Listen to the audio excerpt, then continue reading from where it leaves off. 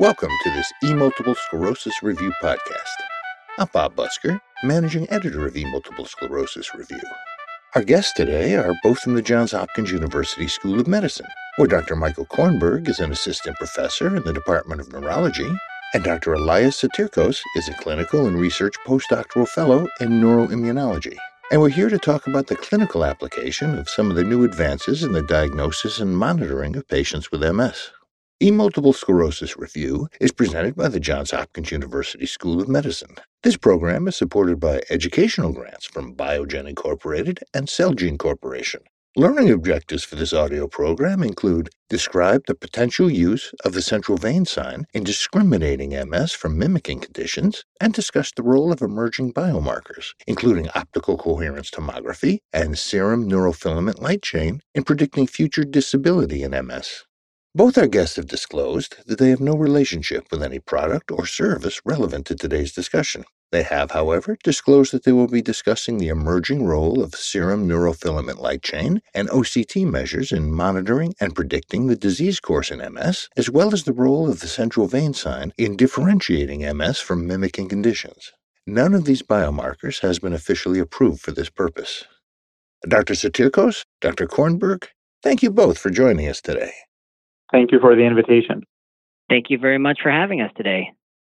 As you pointed out in your newsletter issue, doctors, there are some critical gaps in clinicians' abilities to accurately diagnose, prognosticate, and monitor patients with MS. As you reviewed the recent literature describing advances in imaging techniques and bioassays that can help identify individuals with ongoing neural axonal damage. In today's discussion, I'd like to focus on how awareness of these advances can impact clinical practice. So to start us out, if you would please, Dr. Satirkos, bring us a patient scenario. We have a patient who is a 40-year-old African-American woman with a history of mild systemic lupus erythematosus, diagnosed due to a presentation with arthralgias, a malar rash, oral ulcers, who is found to have a positive anti-nuclear antibody with a titer of 1 to 320, who's been treated with hydroxychloroquine. Over the past year, she has been experiencing the insidious onset of fatigue and limb paresthesias, which has been progressively worsening, in addition to occasional word-finding difficulties and a feeling that her short-term memory is impaired. These symptoms prompted a MRI of the brain to be performed by her primary care physician, which showed multiple white matter subcortical lesions, and this prompted a referral to the neurology clinic for further evaluation. On her neurologic exam, no significant abnormalities are found, including on a brief bedside cognitive assessment. And upon review of her MRI, which had been performed, we see that she has predominantly small lesions, so less than 3 millimeters, punctate in appearance, involving the subcortical white matter. But of those lesions, there are 3 that are periventricular and 2 that are juxtacortical in location, but do not exhibit any post-gadolinium enhancement or diffusion restriction. This patient sounds like a pretty complicated diagnostic challenge. Dr. Kornberg, what approach to diagnosis would you recommend? Yes, as you mentioned, this patient is somewhat complicated, but is also typical of the type of patient we may have referred to us in our MS center. And from the history and the testing that was described by Elias, there are some red flags that would suggest a diagnosis other than MS. Specifically, the known history of lupus is a red flag, given that the symptoms and imaging could be explained by lupus. Also, the clinical symptoms that she describes, the cognitive concerns, the paresthesias, the fatigue, are fairly nonspecific, and although they're common in MS, they're also common in many other conditions. She also doesn't describe a convincing story of discrete onset of symptoms that would suggest a relapse. And also, the imaging is not classic for MS in the sense that many of the lesions are small and punctate, which is not classic for MS. On the other hand, MS does coexist with other autoimmune diseases. Sometimes patients have difficulty pinpointing an onset of their symptoms, and there's also the possibility that she might have a progressive onset MS. And then finally, not all MRIs that are truly MS look classic, and even though there are some atypical features, she does technically meet McDonald's criteria for dissemination in space. So, in summation, Dr. Kornberg? So someone like this, I think overall, hearing the clinical history, my greatest suspicion would be for a CNS manifestation of lupus, specifically a small vessel vasculopathy. But MS, as well as a number of other mimicking conditions, can't be entirely excluded. So my approach at this point would be to pursue a workup to evaluate those different possibilities and hopefully shed more light on the correct diagnosis. So, the workup, Dr. Satirkos, what was done and what were the results for this patient? I think that firstly, in our approach to the workup, given the possibility of an ischemic etiology to these lesions, as mentioned previously, I think that we definitely need to make sure to complete an evaluation for those etiologies. Now, typically, this is usually a small vessel vasculopathy. However, large vessel disease can also cause lesions like these that we can see sometimes. And additionally, lupus can actually involve the heart often, and causing Liebman-Sachs endocarditis, leading to embolic strokes, which could potentially be an alternative etiology for these lesions. So I definitely would want to make sure to evaluate the large blood vessels of the head and neck to make sure that we don't see any abnormal narrowing there, which can be either due to atherosclerosis or due to a vasculitis. Additionally, a cardiac echocardiogram would be reasonable as well. Both of these were performed in this patient and were unremarkable. Furthermore, a thorough laboratory evaluation would also need to be performed in order to assess, first of all, for inflammatory activity due to lupus. There are some nonspecific markers that we can check, including ESR and CRP, which were mildly elevated in this case, complement levels, which were within normal limits, check a nuclear antigen panel, including an extracted nuclear antigen panel, which was negative. However, her ANA was positive at 1 to 640. And especially important are antiphospholipid antibodies in order to make sure that there's not an underlying coagulopathy that could lead to small vessel strokes and lead to her presentation. Otherwise, we typically, in a patient with multiple sclerosis, would like to evaluate the spinal cord, since this is a disease that involves the central nervous system. So in addition to the brain, will very frequently affect the spinal cord and will often cause asymptomatic lesions to be there. And the pattern or the configuration of such lesions can aid in the differential diagnosis. A spinal cord MRI was performed in this patient and was unrevealing. Additionally, cerebrospinal fluid analysis is one of the most common evaluations we perform in neurology, not only in the context of multiple sclerosis, but also in other diseases, and can also aid in the differential diagnosis, especially given that oligoclonal bands are a marker that is present in the vast majority of people with multiple sclerosis. However, we must always bear in mind that this is a non-specific finding and can also be seen in other autoimmune conditions as well as in infections of the central nervous system. Cerebrospinal fluid analysis showed no pleocytosis, a mildly elevated protein, an IgG index within normal limits at 0.5, and absence of oligoclonal banding. That's a very thorough workup, Doctor. Does it give you any diagnostic certainty?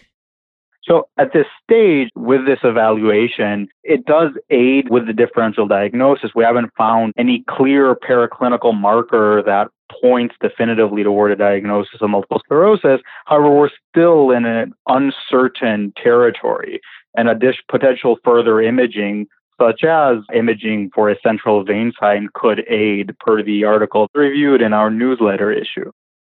Was that additional imaging performed? In this instance, a MRI including a T2 star sequence was performed as a research-based protocol and showed the presence of a central vein in approximately 10% of the white matter lesions that were found in this patient. Dr. Kornberg, how would you interpret these findings? The first thing is to rule out some of the more emergent diagnoses. So as Elias mentioned, large vessel or embolic disease and also antiphospholipid syndrome in a lupus patient are diagnoses that you can't miss and would require urgent therapy. And the cardiac and vessel imaging and antiphospholipid testing was all negative. And so then really the next question is, does this fit a picture of MS, or is it more likely a CNS manifestation of lupus, which is often small vessel disease, small vessel vasculopathy? And in this case, we have the spinal fluid results, which were not consistent with multiple sclerosis in that there were no oligoclonal bands present. But again, even though this has a fairly high negative predictive value, it's not 100%. And so in this case, the central vein sign was additionally helpful. This patient had about 10% of lesions that were centered around a central vein. And we know from the study that was highlighted in our newsletter issue that in MS patients, typically greater than 50% are centered around a central vein. And so this provides further ancillary evidence arguing against a diagnosis of MS. And so looking at the entire clinical picture in conjunction with this ancillary testing, I would feel comfortable in telling this patient and the referring physician that this patient does not have multiple sclerosis. And I would feel comfortable saying that I think her symptoms and the imaging findings we're seeing are a manifestation of small vessel vasculopathy, which we commonly see in patients with lupus. So just for clarity, based on everything that Dr. Kornberg just talked about, this patient most likely does not have MS. Do you agree with that, Dr. Satirkos?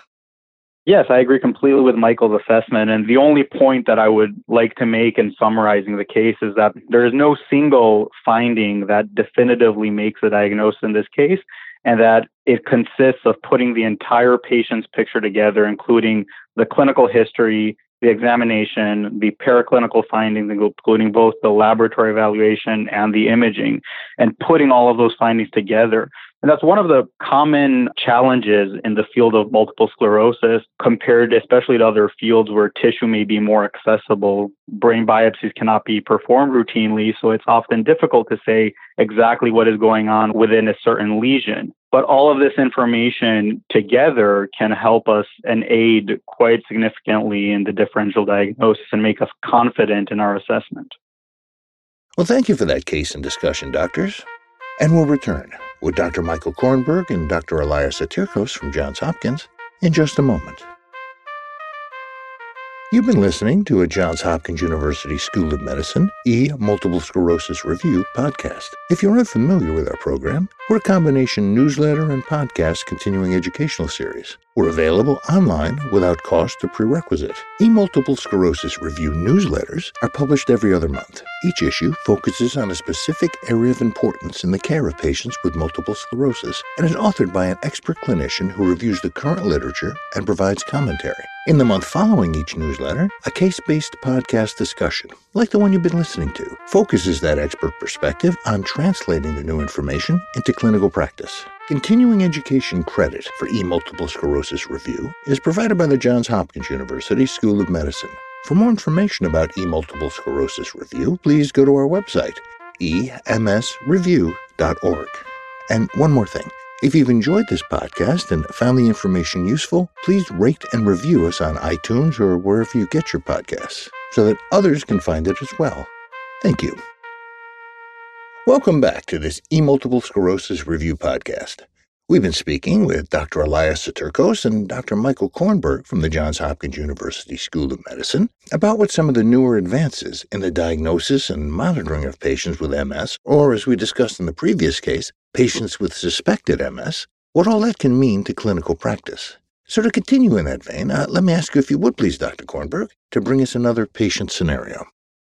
Okay, so the patient we're going to talk about now is a 35-year-old Caucasian woman with a known diagnosis of relapsing remitting multiple sclerosis. She was diagnosed 4 years ago after presenting with right-sided optic neuritis. At that time, she had an MRI that showed several supratentorial lesions. This included both juxtacortical and periventricular lesions that were in a classic configuration for MS, including classic Dawson's finger appearance of periventricular lesions. And there was one gadolinium-enhancing lesion at the time. She was initially started on therapy with glatiramer acetate, but she was transitioned to dimethyl fumarate 2 years ago as a result of breakthrough disease activity, which included clinical relapse that was attributable to the spinal cord and also new asymptomatic T2 lesions in her brain. On exam, there's optic pallor in her right optic disc on fundus exam. She has decreased acuity in the right eye of 20/40, and she has some mild right leg weakness and some urinary urgency and frequency. It's quite clear that she's been compliant with her dimethyl fumarate therapy since she's been on it, and she has been monitored with an annual brain MRI. She's had no new or worsening symptoms since she transitioned to dimethyl fumarate, so in other words, no clinical relapses. She recently had an MRI brain that shows one small new periventricular lesion compared to a year prior without any gadolinium enhancement. There are no new spinal cord lesions on imaging, but she also has ancillary testing, including a serum neurofilament light chain that is greater than the 95th percentile for her age. She also had optical coherence tomography testing, or OCT, that showed a peripapillary retinal nerve fiber layer, or RNFL thickness, that was 71 microns in the right eye, which is the eye that previously had optic neuritis, and 77 microns in the left eye, which was unaffected by optic neuritis.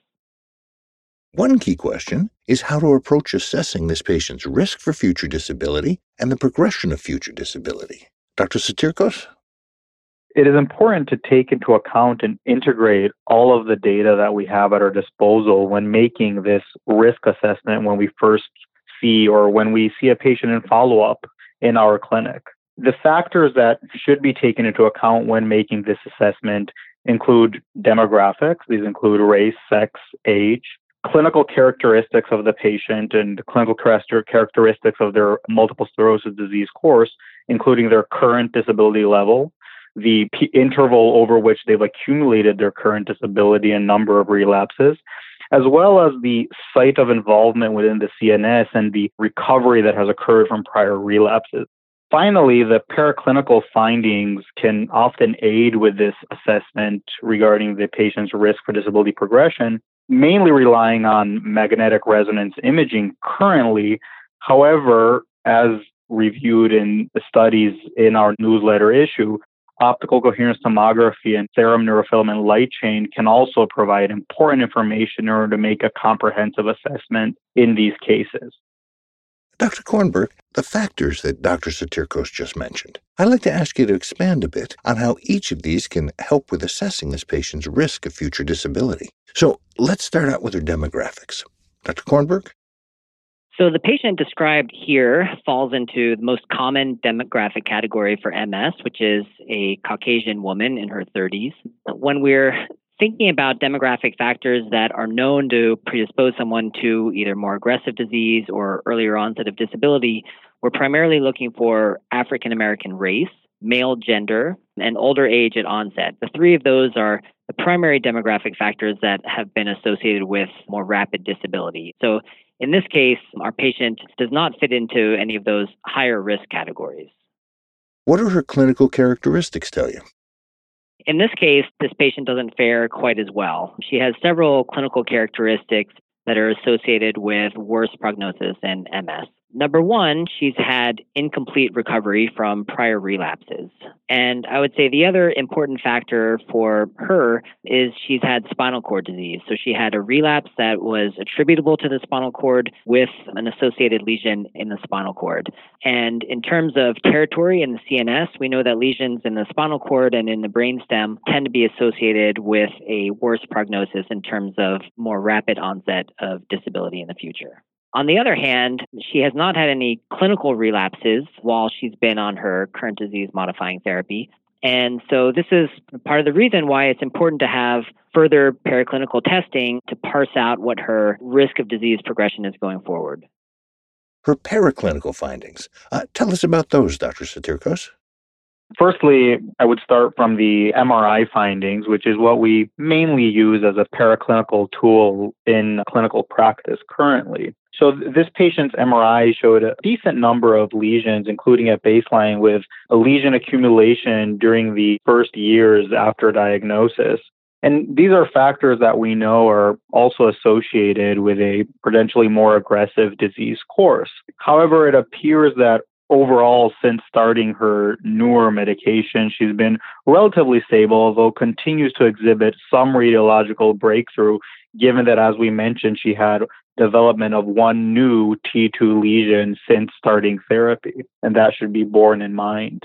Furthermore, though, in addition to conventional MRI characteristics that we assess, as reviewed in this current newsletter issue, neurofilament light chain and optical coherence tomography can provide additional information. And so in this case, we saw that the neurofilament light chain was greater than the 95th percentile for age compared to health controls. And this is supportive of ongoing neuroaxonal damage and suggests an increased risk in the future of disability worsening as well as brain and spinal cord atrophy, which generally mirrors the disability progression occurring in MS. Importantly, however, neurofilament light chain is not a specific marker for MS. It's, as I mentioned, a non-specific marker of neuroaxonal damage, which can occur for various reasons. So it'd be important when receiving this result to make sure that there's no potential confounding factors that could elevate the level, such as, let's say that she sustained a concussion in a car accident the week before this measurement was made.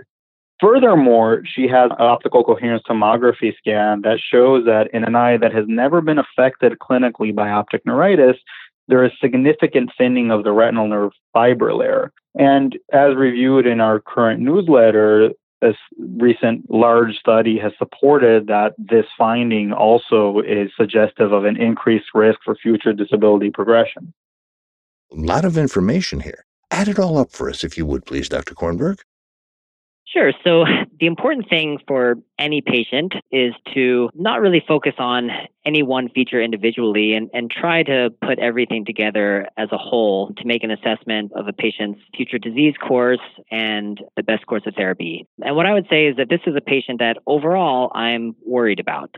So putting everything together, there are a number of features, both clinical and paraclinical, that suggest that she is at high risk of future disability. And so these would be the clinical features of incomplete recovery from prior relapses, known involvement of her spinal cord, the paraclinical features of having new lesion development while on her current therapy, a very high neurofilament light level that we know is associated with risk of disability progression over the following year and brain and spinal cord atrophy, and also an OCT showing retinal nerve fiber layer thinning, even in the eye unaffected by optic neuritis, that seems to suggest a significant amount of neurodegeneration that has already happened, and again is an independent risk factor for more rapid onset of disability. Dr. Saturkos, all of these findings, how do they influence your therapeutic decision-making? Yes, I think that that's the most important question, and that's kind of what this all comes down to. I think that the first and most important thing is to establish that the patient is actually compliant with the medication. Whenever we see a patient with features suggestive of disease breakthrough, we have to make sure that compliance or side effects that are leading to noncompliance are not an issue. So that's one of the most common causes of failing a disease-modifying therapy in clinical practice. Importantly, though, it's not entirely clear if escalating to a more aggressive therapy at this point, since she's doing, again, from a clinical perspective, reasonably well on the current medication, although there are paraclinical features that suggest an increased risk for future disability progression. It's unclear if escalating will necessarily mitigate that increased risk that we know that she likely has. So there's no clear right answer. In this case, I think is important because it highlights a conundrum that we frequently face in clinical practice, where we are often faced with making decisions based on limited data without having clear studies that suggest what to do in terms of patients like this in order to preserve function long term. I think it's important to take into account this and to just be frank with the patient, discussing the current data that is available, the gaps in our knowledge, and tailor the therapy depending on the patient's preference, patient's potential comorbidities, which affect the safety profile of the drug and are important to take into account, as well as the patient's risk tolerance, since, again, more aggressive therapies are associated with the risk of more severe side effects in instances like this. And it's really a decision that we have to help the patient make and make sure that they are informed in order to make this together in the clinic. Doctors, thank you both for today's cases and discussion. Let's wrap things up now by reviewing today's key takeaways as they relate to our learning objectives. So to begin, the central vein sign, its potential use in discriminating MS from mimicking conditions. Dr. Kornberg? So the key takeaway here is that one key difference between MS and other mimicking conditions is that MS lesions tend to be centered around a central vein, and you can see this using the central vein sign on MRI. And so we presented the case of a patient in whom, looking specifically at the percentage of lesions that had a central vein sign, provided further evidence against the diagnosis of multiple sclerosis. And our other learning objective, the role of emerging biomarkers, including optical coherence tomography and serum neurofilament light chain, in predicting future disability in MS. So we presented the case of a woman who had OCT and neurofilament light measures that have been shown in recent research reviewed in our newsletter to independently be associated with increased risk of disability progression over the ensuing several years. We still don't have great evidence that an escalation of therapy will have a meaningful impact on these biomarkers. And so that's an important area of research for the future. Dr. Michael Kornberg, Dr. Elias Saturkos, thank you both for joining us in this E-Multiple Sclerosis Review podcast. Well, thank you again for having us. I enjoyed it. Thank you, and it was a pleasure. For E-Multiple Sclerosis Review, I'm Bob Busker. This podcast is presented in conjunction with the E-Multiple Sclerosis Review newsletter, a peer-reviewed literature review certified for CME and CE credit, emailed monthly to clinicians treating patients with multiple sclerosis. This activity has been developed for the MS care team, including neurologists, nurse practitioners, nurses, physician assistants, and other healthcare providers who care for patients with MS. There are no fees or prerequisites for this activity. The Johns Hopkins University School of Medicine is accredited by the ACCME to provide continuing medical education for physicians. The Johns Hopkins University School of Medicine designates this enduring material for a maximum of 0.5 AMA PRA Category 1 credit. Physicians should claim only the credit commensurate with the extent of their participation in this activity. This educational resource is provided without charge, but registration is required. To register to receive E-Multiple Sclerosis Review via email, please go to our website, www.emsreview.org. The opinions and recommendations expressed by faculty and other experts whose input is included in this program are their own. This enduring material is produced for educational purposes only. Use of the name of the Johns Hopkins University School of Medicine implies review of the educational format, design, and approach. Please review the complete prescribing information for specific drugs, combinations of drugs, or use of medical equipment, including indication, contraindications, warnings, and adverse effects before administering therapy to patients. E-Multiple Sclerosis Review is supported by educational grants from Biogen Incorporated and Celgene Corporation. This program is copyright with all rights reserved by the Johns Hopkins University School of Medicine.